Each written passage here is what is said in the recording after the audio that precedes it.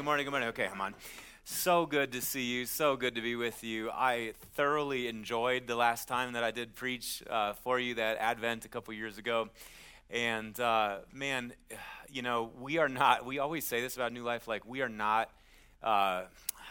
in this space where we're like, Colorado Springs would be better if every church was a New Life church. We got to find a way to it's not that. But what we are always looking for is where is the Spirit at work in a congregation in a way that's similar to the way the Spirit is at work among us. And I just remember reporting back to Pastor Brady and Glenn and Daniel and the team saying, you guys, what the Lord is doing at Antioch Church is not just kind of consistent with what the Lord is doing among us, but it's really completely consistent with what the Lord is doing. And I was so just refreshed by being among you, preaching for you, the energy in this place, the hospitality of this house. It's just beautiful. So I guess I'm just saying all of that to say two things. Well, number one, we love you. And we are so glad that Antioch Church has joined the New Life community and become New Life Midtown. You are enriching our community's life in so many ways, not least of which is by sharing with us Jade and Christy Duncan. Guys, I've been in full-time ministry for 15 years, been in the church all of my life, and I'm saying to you on good authority that Jade and Christy Duncan are top shelf leaders, and you are blessed to have them. So be praying for them as they are away on sabbatical. As you know, they've been in ministry full-time, I think, for 20 years now, and this is their first extended time away. And a sabbatical can change your life in terms of what the Lord does for you and refreshing, renewing you, giving you fresh vision. So just pray for that over them. I am grateful to be with you this morning. Like Pastor Jonathan said, my name is Andrew, Pastor New Life East. My wife, Mandy, of 21 years, is sitting on the front row. Can you give it up for Mandy for just a real example of Christian endurance with this one up here? 21 years. We're off to a good start. We have four beautiful kids: Ethan, Gabe, Bella, and Liam. Ethan and Gabe are high schoolers. Bella's a middle schooler, and our youngest Liam is in elementary school. And so I'm glad to be here. I'm in the book of Galatians, chapter 4. So if you have Bibles, I'll invite you to turn there. I'm going to start in verse 21. As you know, what Paul has been addressing here in the book of Galatians is a situation in the Galatian church where there are some people who have come along and who have basically said to the Galatians, look, it's awesome that you're following Jesus. It's awesome that you believe that he has died and raised and he's seated at the right hand of the Father. All of that is great. It's great that you've experienced the pouring out of the Spirit. All of that is wonderful. But you also need to do all of these other things to really shore up your case for being in the family of God. And of course, in every age of the church, there always is this group of people, and they're always presenting to you different things, that will shore up your in the family of God status. As it turns out, here in Galatians, it's Jewish Christians, it seems like, who are coming along and they're saying, in addition to faith in Christ, you need to do all of these other things. So obeying the Sabbath laws, the laws of Moses, circumcision, all the dietary stuff, you need to make sure that you do this stuff to put yourself in the family of God. And what Paul has been doing throughout Galatians is he's been knocking down that argument, the argument of his opponents, one stage at a time. This really, in this text here, this is like the last stage of his argument before he moves into full-out, just sort of pastoral exhortation mode. And I actually think this might be the linchpin. This is like the clinching argument. It's kind of a complicated bit of text, and so we'll wrestle with it a little bit this morning, but I really do have a simple message for you and an invitation for you. So it'll be Galatians 4 and verse 21. And before we get to the text of Scripture, let's just pause our hearts and pray. Jesus, come. This morning to you we say, hallowed be your name in all of the earth. And we say, glorify your name. Glorify your name. May your name be blessed. May your name be lifted high. May you be exalted in this house, oh God. The church of Jesus Christ, we believe, is that space over which Christ Jesus has claimed his lordship, his renewing rule. And it's from that place that you're extending your rule to the whole cosmos. And so this morning, we pray that you would establish your rule among us, that you would make your reign tangible and visible among us. As we prayed just a moment ago, praying the words of the Lord Jesus, we ask that your kingdom would come and your will would be done here on earth in this place as it is in heaven. Feed us today by the scriptures. Forgive us and make us a forgiving people. And keep us free from temptation. Deliver us from the evil one and safely into your heavenly kingdom, we pray. Come and speak to us this morning, we pray. May the words of the preacher's mouth and the meditation of the hearer's hearts be acceptable in your sight. O Lord, our strength and our Redeemer, in the name of the Father, and the Son, and the Holy Spirit, and all God's people said, Amen. Galatians 4 and verse 21, Paul writes, Tell me, you who want to be under the law, are you not aware of what the law says? For it's written that Abraham had two sons, one by the slave woman, and the other by the free woman. And his son by the slave woman was born according to the flesh, but his son by the free woman was born as the result of a divine promise. These things, Paul writes, are being taken figuratively. The women represent two covenants. One covenant is from Mount Sinai and bears children who are to be slaves. This is Hagar. Now Hagar stands for Mount Sinai in Arabia and corresponds to the present city of Jerusalem because she's in slavery there with her children. But the Jerusalem that is above is free, and she is our mother. For it is written, Be glad, barren woman, you who never bore a child, shout for joy, and cry aloud, you who are never in labor, because more are the children of the desolate woman than of her who has a husband. Now, you, brothers and sisters like Isaac, are children of the promise. And at that time, the son born according to the flesh persecuted the son born by the power of the Spirit, and it's the same way now. But what does the scripture say? Get rid of the slave woman's son and her son, for the slave woman's son will never share in the inheritance with the free woman's son. Therefore, brothers and sisters, we are not children of the slave woman, but of the free woman. Brothers and sisters, this is the word of the Lord, and all God's people said, Amen. Thanks be to God. Sometimes I read the Bible and I go, this is the word of the Lord, and what I want to respond is, well, what the heck is that? And I feel that way a little bit about this text. You know, there are times that as a preacher, you come to the text of Scripture and it's just so neat and easy and clean and wonderful, and you go, I know exactly what I'm going to preach. And there are other times that you go, do we have to, Lord? Can we just skate right by this? But I actually think there's something really powerful in this text of Scripture. Paul, remember, is addressing those who are wanting to be justified in some way by the law of Moses. And so he goes, now are you not aware of what the law actually teaches, what it says? And so he takes them back here, this like clinching moment of the argument. He takes them all the way back to the very foundations of their faith, their Jewish faith, and shows them how their foundations actually point forward to a reality that's much greater than anything that they had ever imagined. And to do that, he anchors it in the story of Abraham, talking about Abraham's two wives, Hagar and Sarah. Now, do you remember the story of Abraham? I'm sure you do if you've been in the church for any length of time. You know it, Genesis chapter 12. The world is in complete chaos. Sin is wrecking everything. The fall is spreading. And what the Lord does in Genesis chapter 12 is he calls a man by the name of Abram. And he says, Abram, hey, leave your land, your father's household, your people, all that you've ever known, and I want you to go to the land that I will show you. And then the Lord says this, I will make your name great, and you will be a blessing.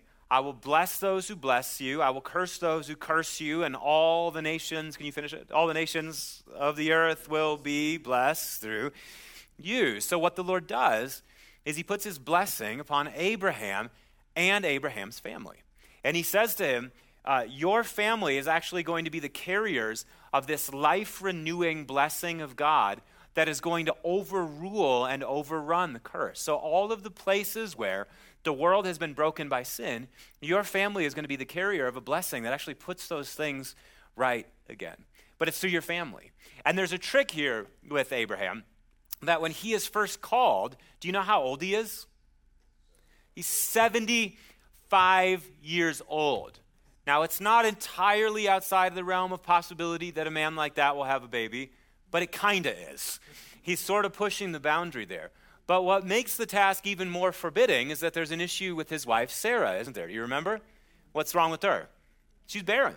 She can't have kids. So between his old age and her barrenness, the odds are not very good that a family is going to be built up between the two of them. And you can feel, as the narrative in Genesis progresses, you can feel the anxiety about this issue beginning to build in Abraham and Sarah. The Lord comes to Abram again in Genesis chapter 15 and says, Abram, you know, this happens all throughout Genesis. There's a reiteration and expansion of the promises. And the Lord comes to Abram again in Genesis 15 and says to him, hey, don't be afraid, Abram.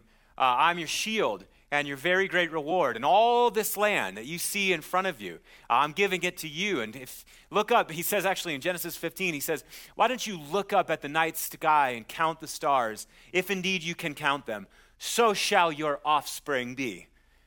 And Abraham, the scripture says, believed the Lord, and it was credited to him as righteousness. And then also, right after believing God, Abram goes, now can we have a conversation about that, Lord?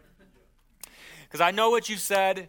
You look up at the sky and count the stars, and so shall your offspring be. But I don't know if you've noticed, I'm not getting any younger, and she's not getting any less barren. And so at this point, God, the guy who's going to inherit my estate is Eliezer of Damascus.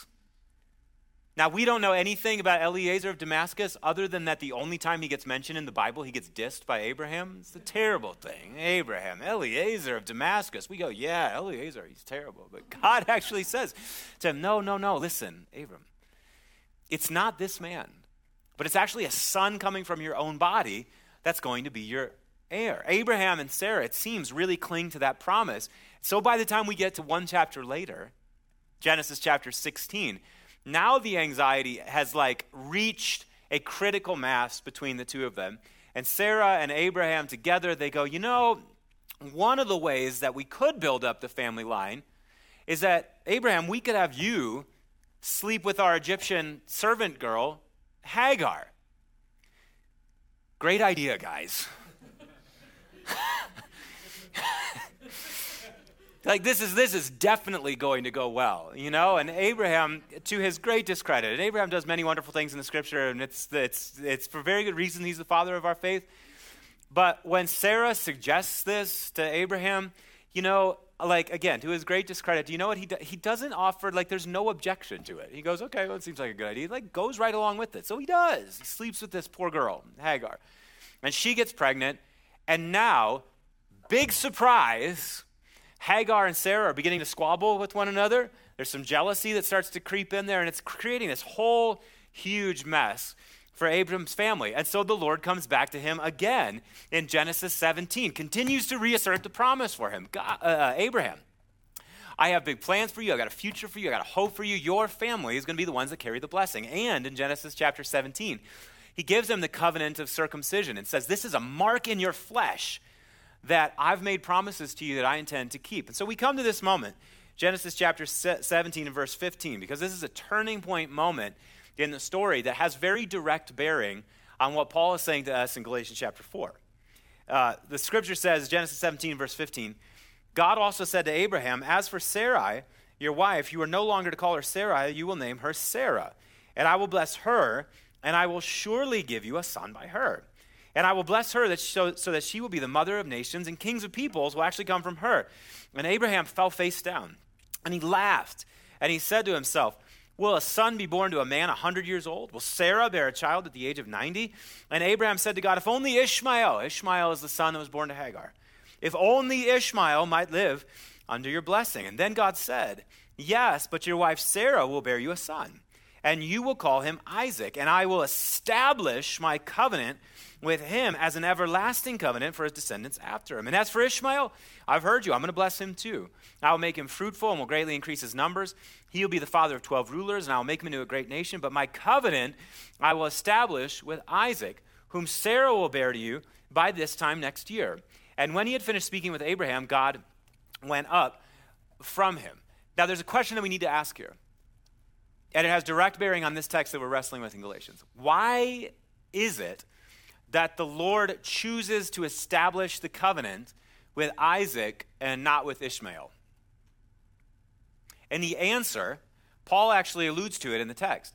The answer is that Isaac is the son of the free woman, whereas Ishmael is the son of the slave woman.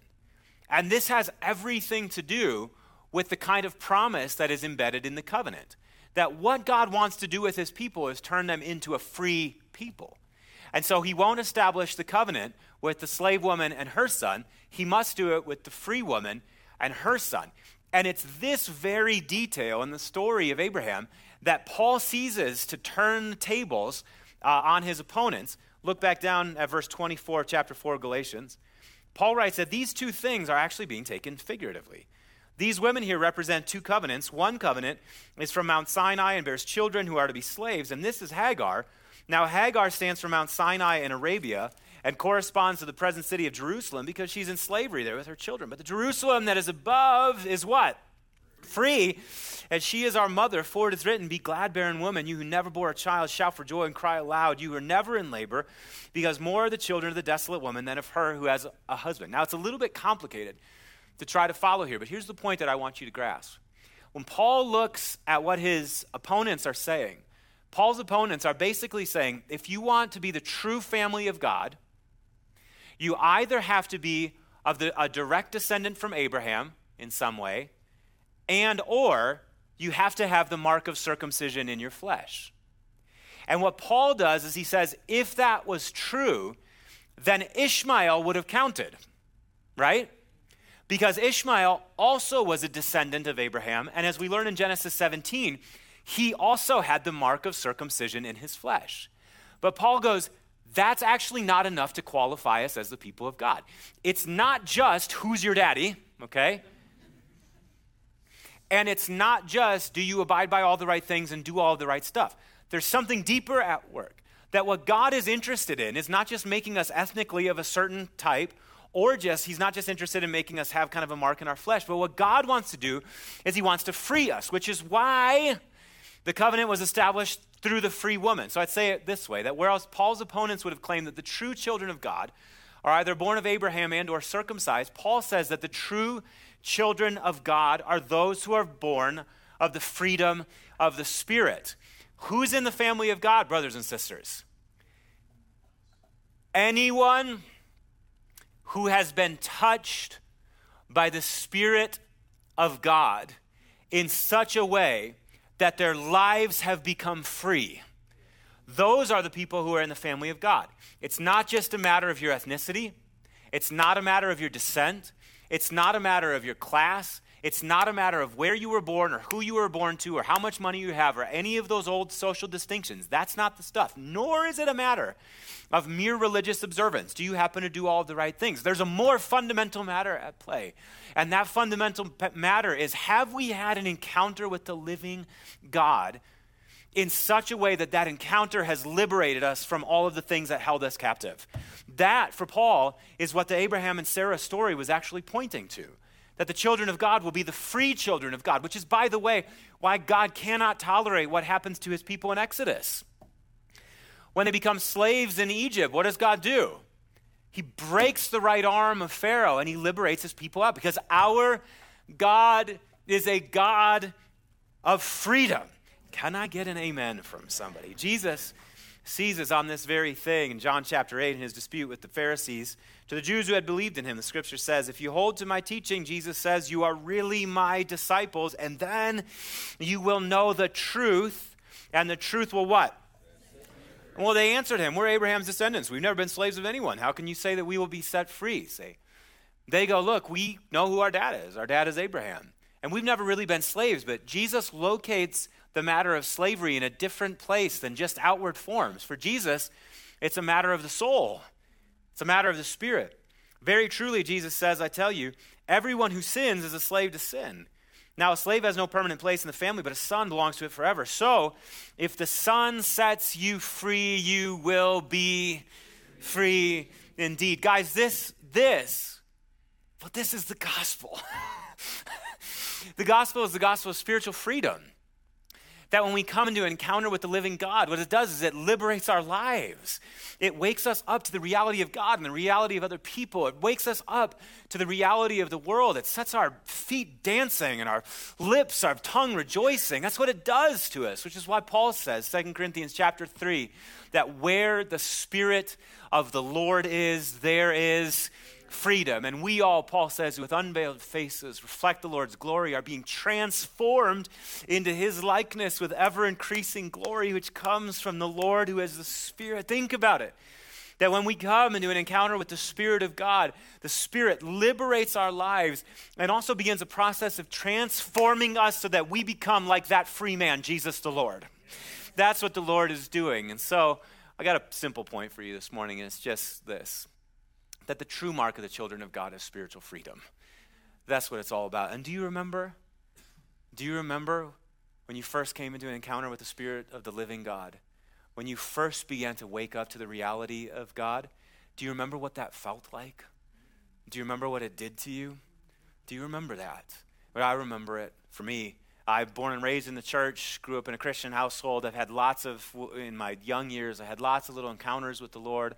And I would say, some people talk about like, if you can't mark your spiritual birthday on the calendar, maybe it never really happened to you, And I'm like, I cannot remember a day when I didn't love Jesus and trust Jesus with all of my heart. That's my life. But I've had encounters along the way that have greatly opened my eyes to the reality of Jesus. And I remember one of them came when I was 16 years old. I was kneeling by my bedside. I'm in the middle of high school. I've got all of these questions and doubts and confusions. I can't figure it out from down, right from left. Where am I? Who am I? Who is God? And I remember kneeling by my bed one morning, and I'm reading through 1 Corinthians, and I get to the love chapter, 1 Corinthians 13. I'm sure you know it well. Paul says, love is patient.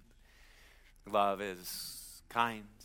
It does not envy. It does not boast. It is not proud. It is not rude. It is not self-seeking. It is not easily angered. It keeps no record of wrongs. Love does not delight in evil, but it rejoices with the truth. It always protects, always trusts, always hopes, always perseveres. Love never fails. And I knew that text. I'd read it so many times in my life. And at that time in my life, I had lots of questions about God. Who is God? What is he like? And for the first time in my life, I had an epiphany about that text.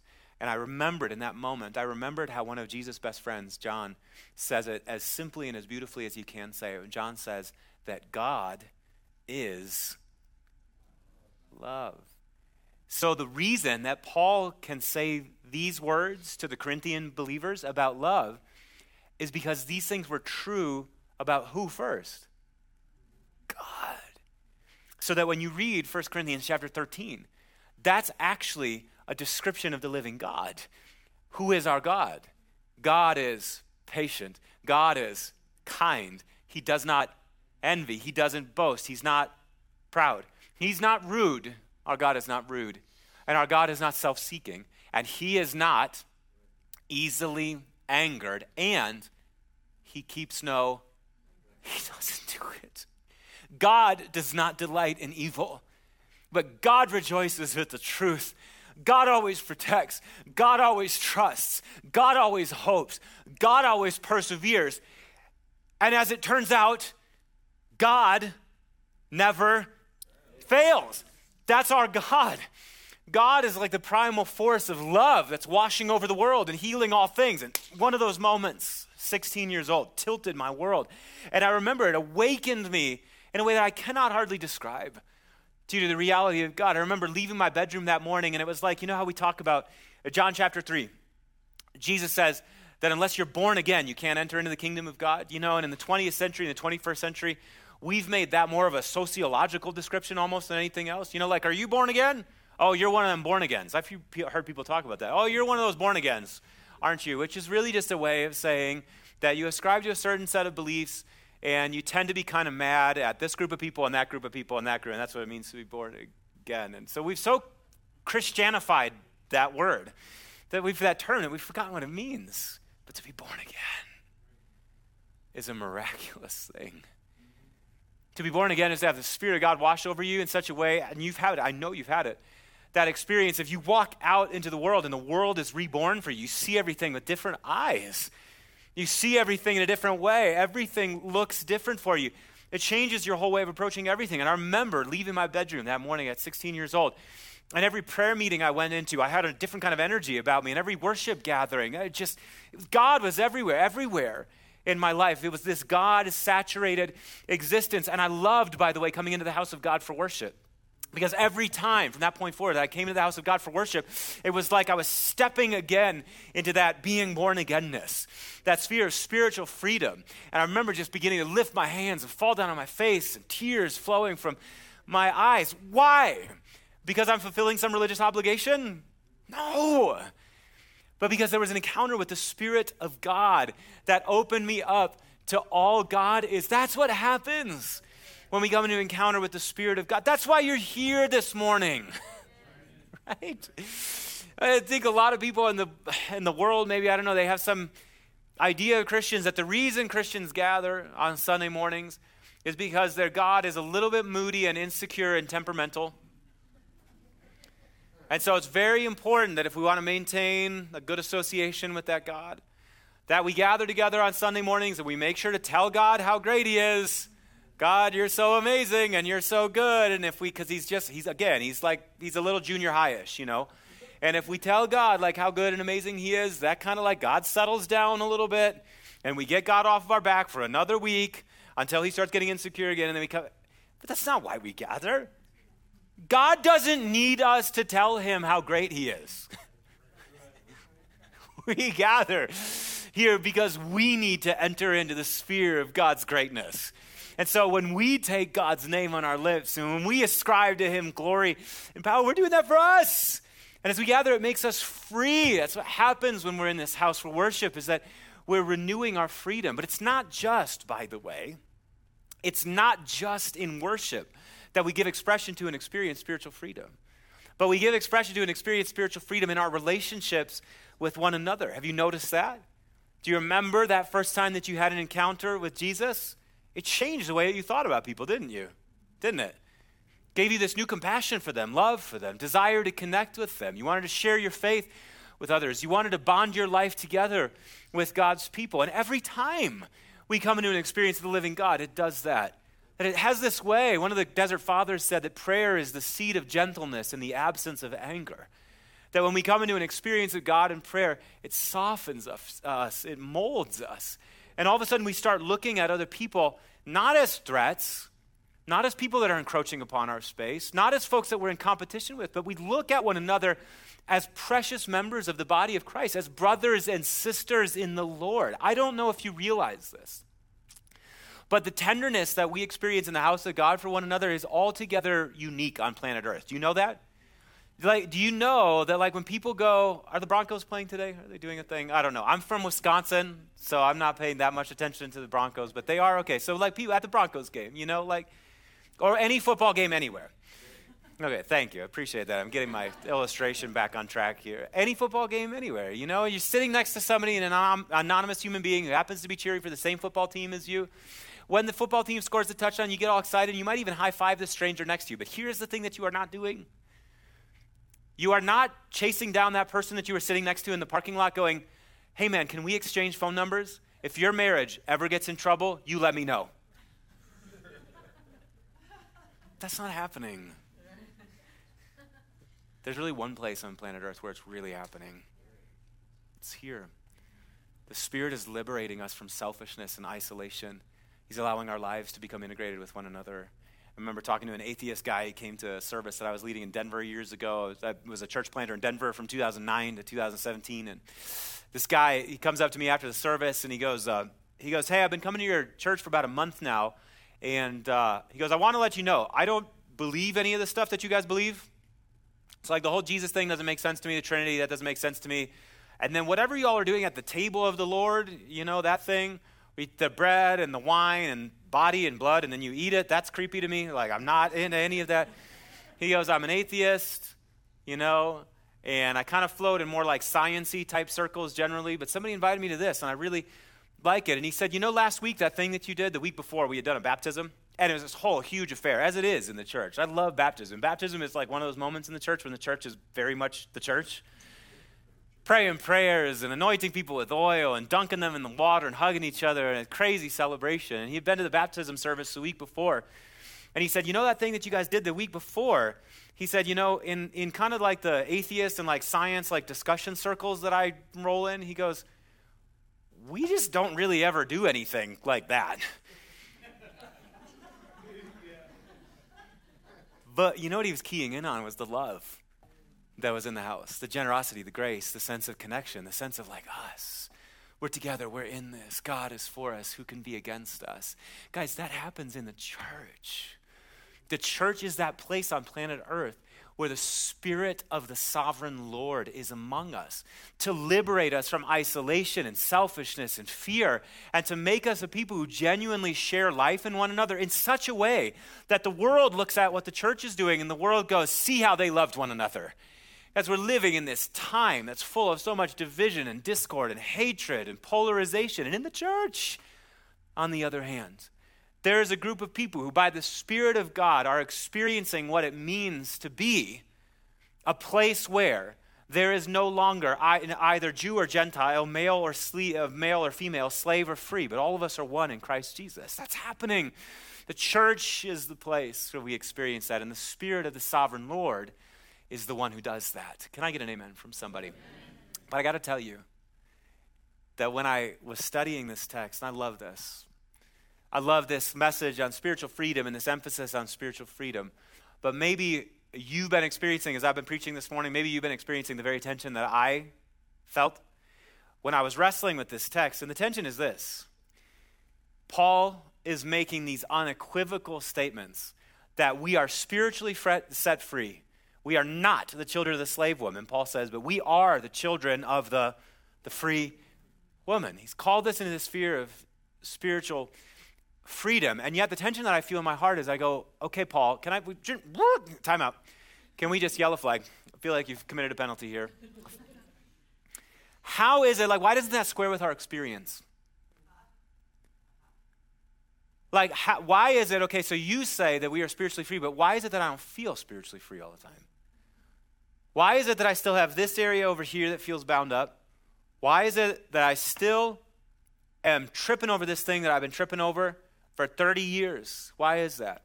Why is it that I still have this habit over here that I can't quite get over? Why is it I certainly have tasted some of this freedom, but I got all of these areas where it feels like the freedom hasn't quite touched yet. What gives with that? And do you know what I would love? I would love it if you could search the New Testament and find some statements that kind of confirmed that feeling. You know what I mean? Statements that said something to the effect of, okay, hey, when you come into an experience of Jesus the Lord, it sets you free a little bit, right? And then the rest of your life, what you do is you kind of get free sort of the rest of the way, right? I would love that. I would love it if the New Testament somewhere said the experience of the Spirit of God is the experience of beginning to be free, right? And then at the end of all things, when Jesus comes back, then we'll experience the fullness of that freedom. But along the way, you're going to have some stuff that you're still really hung up by. I would love that, wouldn't you? And yet, what you get in the New Testament is not any such statements. What you get in the New Testament, all of the statements that I can find, all of the statements dealing with spiritual freedom in the New Testament are all in the present tense and not in the future tense. Paul says here in Galatians, you are not the children of the slave woman, but you are the children of the free woman. When? Sometime in the future? When? Right now. Present tense. Jesus. If the Son sets you free, you will be free indeed. When? Sometime in the future? No, right at that moment. That Jesus, the Son of God, frees you, you are free indeed. Paul, again, 2 Corinthians chapter 3. Where the Spirit of the Lord is, there is freedom. When? In the future? Right now. It's right now. It's right now. So what do we do with that tension that we feel about not feeling free? I heard a story that I think illustrates beautifully our situation. April 1945. The Allies are coming. The German Reich is beginning to fall. And on the eastern side of the German Empire, so this is during World War II, eastern side of the German Empire, there was a notorious concentration camp by the name of Buchenwald, the Buchenwald concentration camp. And as the German Reich is beginning to fall, the whole cause seems hopeless and lost. The German soldiers who ran that concentration camp began realizing that their cause was desperate and hopeless. They began taking prisoners out and executing them ahead of time so that when the Allies got there, at the very least, they would have fulfilled their role and responsibility, executing all of the Jews that were in the concentration camp there. And so a number of the Jewish prisoners that were in that concentration camp, realizing what was happening, that oh my gosh, our cause now is actually very dire.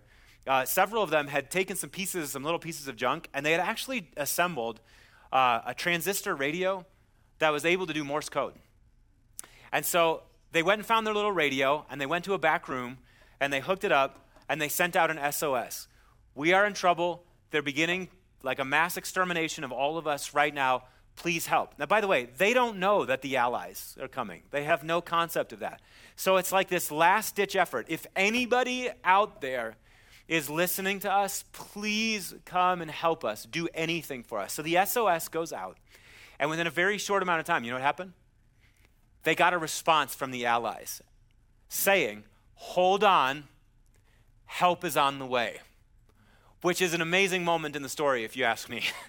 Hold on, help is on the way. If that's not a picture of the gospel, I don't know what is, right? But that is the story of our God with us. Hold on, the help is on the way. I'm coming for you. But here's the most amazing part of the story. You know what those prisoners did? Emboldened by that message from the outside that help was on the way, they seized the weapons from the German guards and overthrew the concentration camp. So that when the Allies actually arrived, April 11th, 1945, do you know what they discovered? Not masses of dead bodies heaped up. They discovered the German soldiers under guard and the Jewish prisoners standing at the gates with the gates flung wide open. Do you know what kills me about that story? Why did they take so long?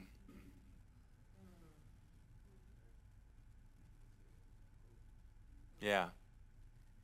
Sometimes all you need is just somebody saying to you, hold on, help is on the way. And what it does is it awakens your agency in you. It awakens your strength in you. It awakens your freedom to choose in you.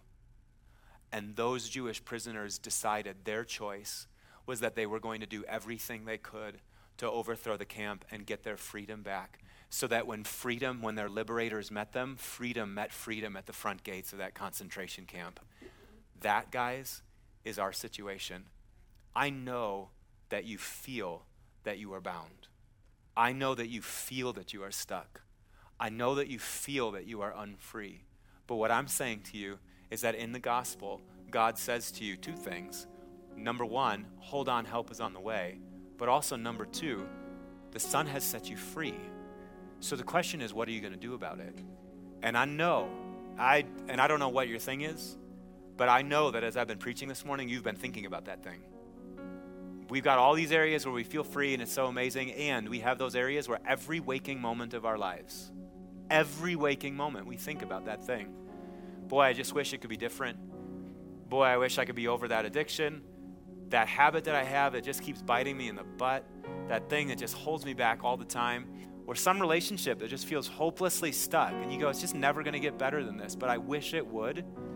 I am telling you that if the Son sets you free, you are free indeed. There is something left for you to do. And one of the things that we do, and with this we begin to turn our hearts to the table of the Lord, is that one of the things that we do when we come to the house of God for worship is we're not just sort of celebrating all of the places where we feel amazing, but we're also claiming that what God has done for us in Jesus Christ, the broken body and the shed blood of the Lord, that broken body and shed blood of the Lord also matters for those places where we feel stuck. And so we renew our identity as the free people of God, and we find new strength to do the next right thing. I don't know for you what the next right thing will be. It might be making the phone call to the person that you're just really stuck with. It might be that you need to get into counseling or therapy for that thing. You've just been too ashamed even to admit to yourself that you're stuck about the thing. For the love of all that's holy, go to counseling or therapy. It might be that you're stuck in some addiction that you have just tried to manage over here on the side, but now it's like getting the best of you. And it's time for you to come down, talk to one of the pastors here, just confess to somebody. What I'm saying is there's something left for you to do. Do it. And do you know what's on the other side of that decision? The freedom that you already always had, but just weren't taking advantage of. Are you with me this morning, friends? Can we stand to our feet? And I'm going to invite you to come to the table of the Lord here. Actually, why don't you do it right now? Just exit your row on the left side and come on up, get your communion elements and take them back to your seat. And as you're grabbing your communion elements and taking them back to your seat, what I want you to remember this morning is that this meal that we're about to receive together, this is a Passover meal. Do you remember that? And you know what that means? Jesus, when he instituted this meal, he did it at Passover. Passover was the annual celebration of the people of God, of how their God had delivered them from slavery in Egypt.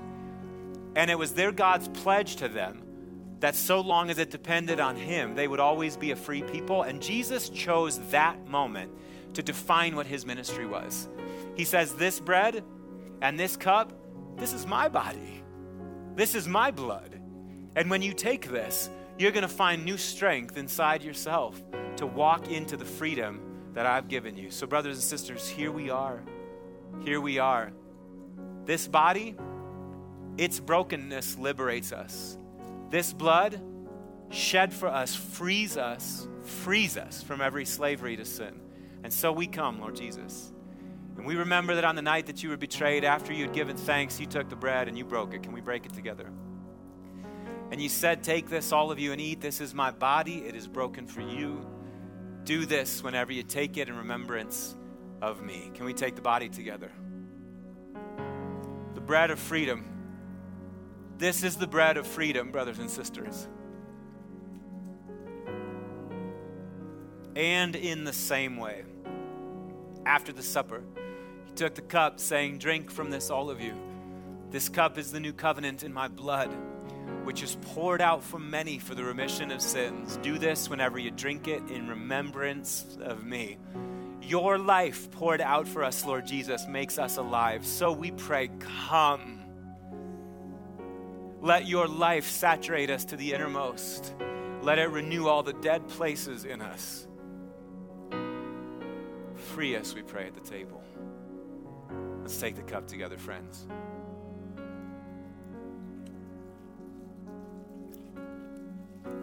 And can we now begin to give God thanks for what he is doing among us, what he has done among us, and what he will do for us? We say thank you, oh God. Our Heavenly Father, we say thank you. Christ Jesus, Son of the living God, we give you glory and thanks and honor and praise. For by your hand you have redeemed for yourself a people from every tribe and tongue and people and nation and language, and you have made us a kingdom and priests to serve our God. We are no longer slaves, but we are the liberated sons and daughters of the living God. So we pray this morning that your Spirit would fall on us afresh. Would you cry out this morning for the Spirit of God to fall on you afresh? Fall on us, we pray. Wake us up to all that you have provided for us. Give us courage and strength to step into the lives that you have given to us. Help us live them in a way that brings benefit to the world, glory unto your name, and joy to our hearts. Grant it, we're asking, in the name of the Father, and the Son, and the Holy Spirit. Praise God, from whom all blessings flow. Praise him, all creatures here below. Praise him above, ye heavenly hosts. Praise Father, Son, and Holy Ghost. Amen. Would you lift up your hands like this, in a posture of receptivity. And I pray over you this morning, New Life Midtown. I say, may the Lord bless you and keep you. May he cause his face to shine on you and be gracious to you. May the Lord turn his face towards you and give you peace. May you step out of these doors today as the liberated sons and daughters of the living God that you already are in Christ Jesus. Go in God's grace and mercy and peace.